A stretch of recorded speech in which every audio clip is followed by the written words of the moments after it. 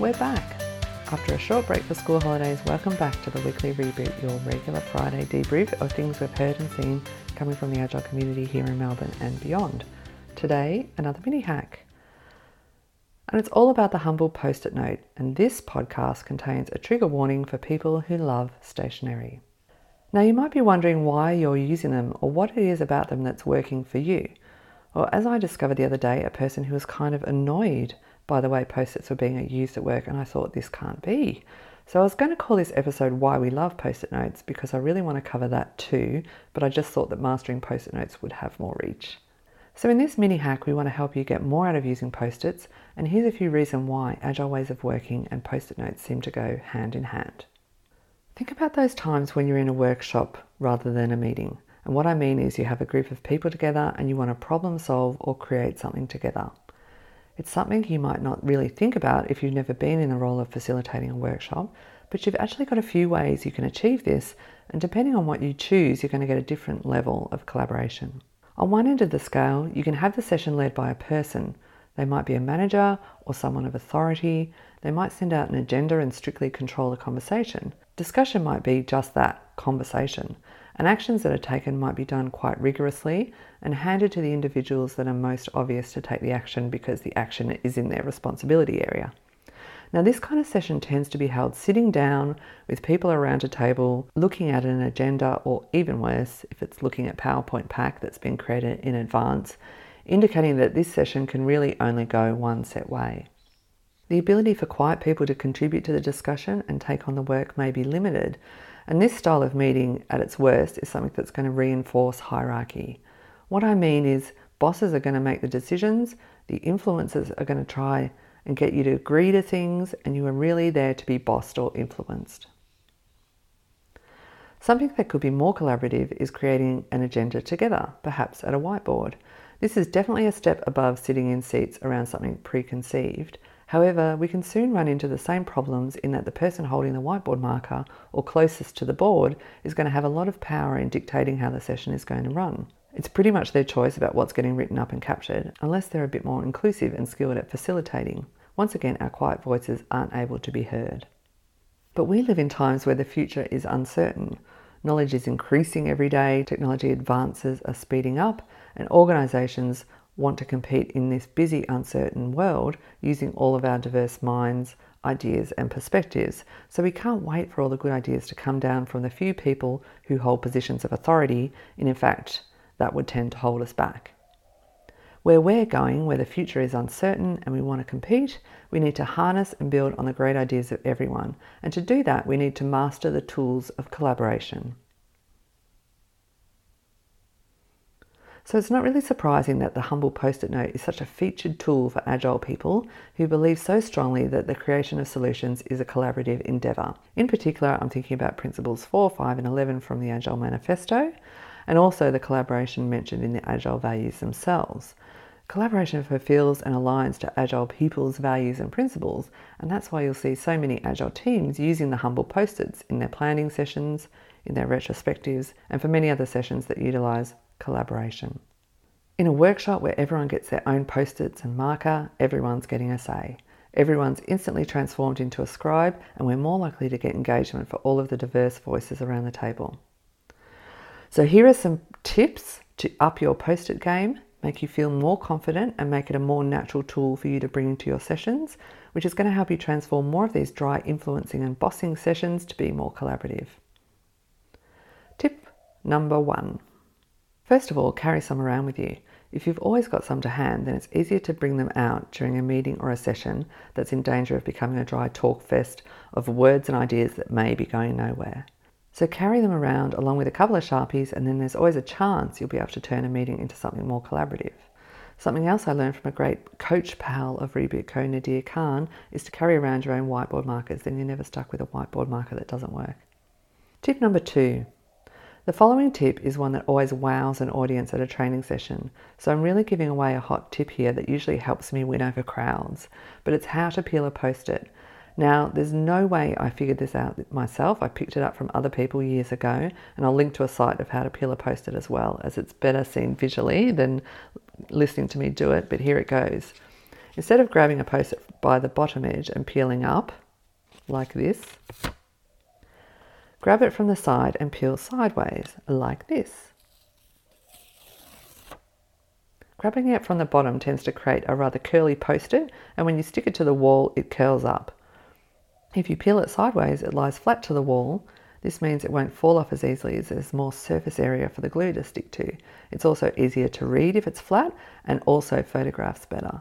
Seriously, this is the thing that I do in sessions that amazes people when done in person. So please pay it forward and entertain your friends by showing them the proper way to peel a post-it. The other pro tip is that you can grab it from the bottom and pull straight down, which also creates a flat post-it. However, if done with cheapo sticky notes, you might end up with a fold or a tear, so just watch out for that. Tip number 3. Some other visual tips: use texters, Sharpies, or something that's thick and not pen or biro.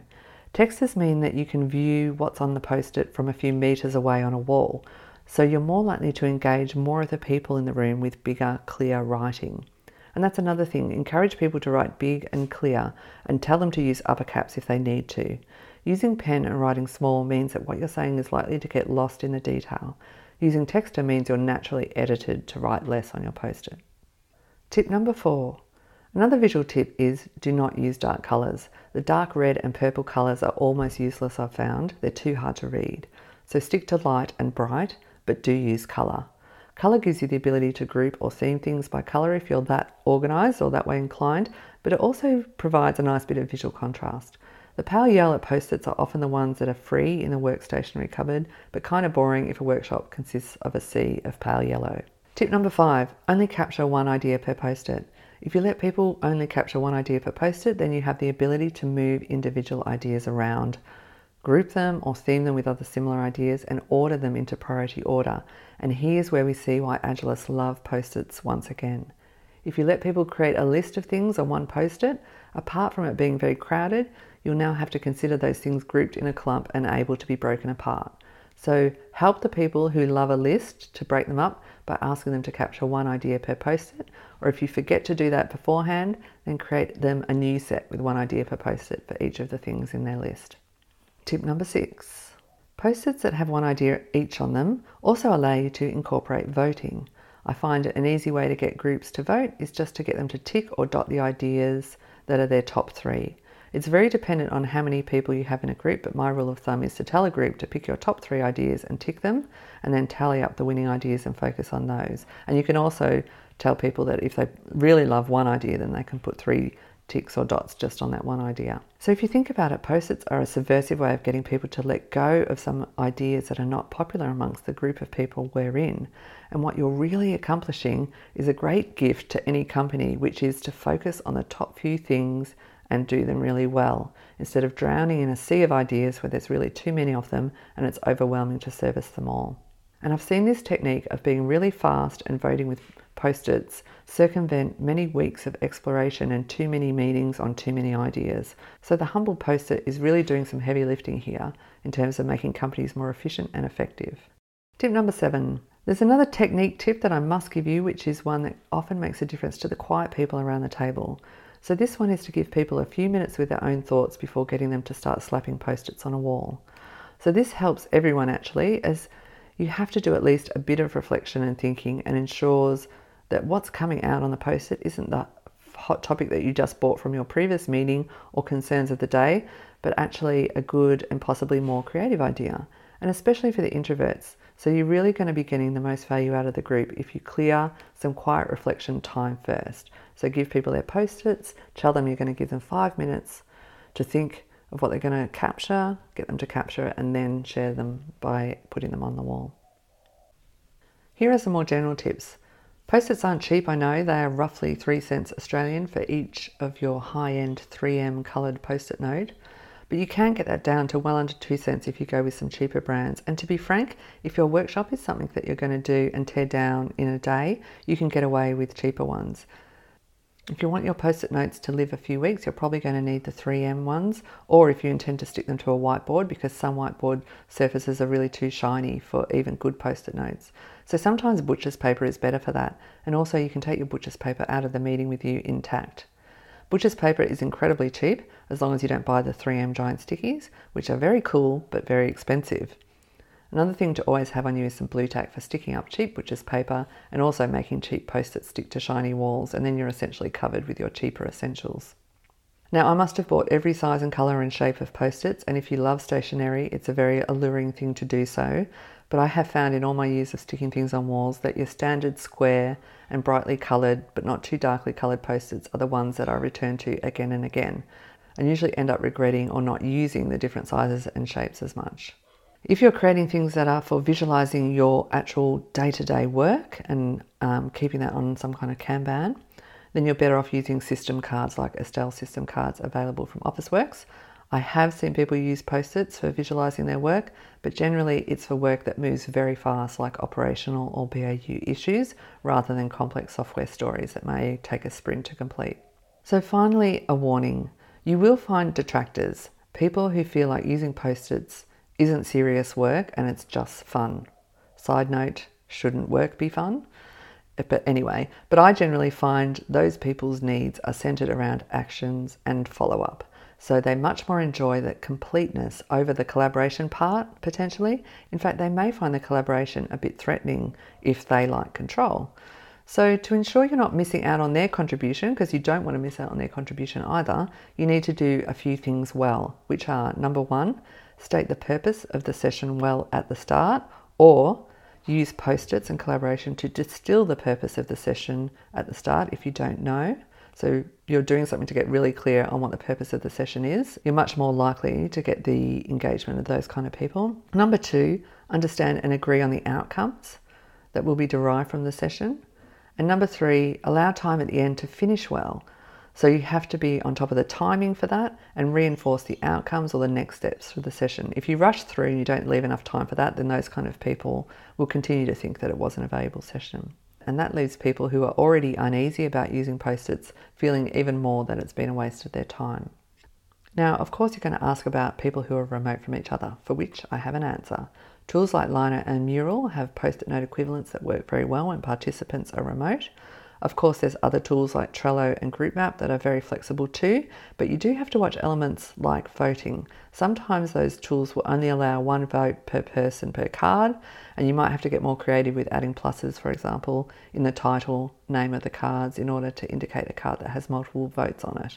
So just watch out for some of those. And also, if you're going to try and do a collaboration session that utilize the tools of collaboration mimicking post-its, then make sure that all of the attendees are remote from each other, or everyone is using the same tool, not having just the participants that are remote using that tool. Otherwise, you've just completely changed the purpose of that meeting. So that's our mini hack episode about some positive ways to master post-its to collaborate and why you should consider that above single scribe facilitation or meetings with agendas. Best of luck with upping your collaboration game using post-its. Just a quick plug before we go for the Modern Developer Graduate course, which is running on the 9th and 10th of May. This course is specifically for new developers to give them hands-on working and understanding and practical experience in modern engineering practices. Things like XP, coding styles, methods, modern architecture, coding for the cloud and DevOps, and it's very valuable to anyone who has recently learned to code but needs to be more productive in an engineering team and understand how to apply great engineering practices when coding. I'll post a link to that in the show notes, and get in touch with me. I may be able to offer you a discount. Now, if you have any suggestions of what you'd like to hear on the podcast, or maybe you want to be on the podcast, you can email us at rebootme@rebootco.com.au or email me at alex@rebootco.com.au. We read everything and we'll respond to everything. Tell me how you've been using post-its to foster collaboration. I'd love to hear about it. The Weekly Reboot is your regular Friday debrief of things we've heard and seen coming from the Agile community here in Melbourne and beyond. Rate, review, and importantly subscribe in your podcast app to get it in your ears every Friday, and we'll be there again next Friday at 4 p.m. Ciao for now.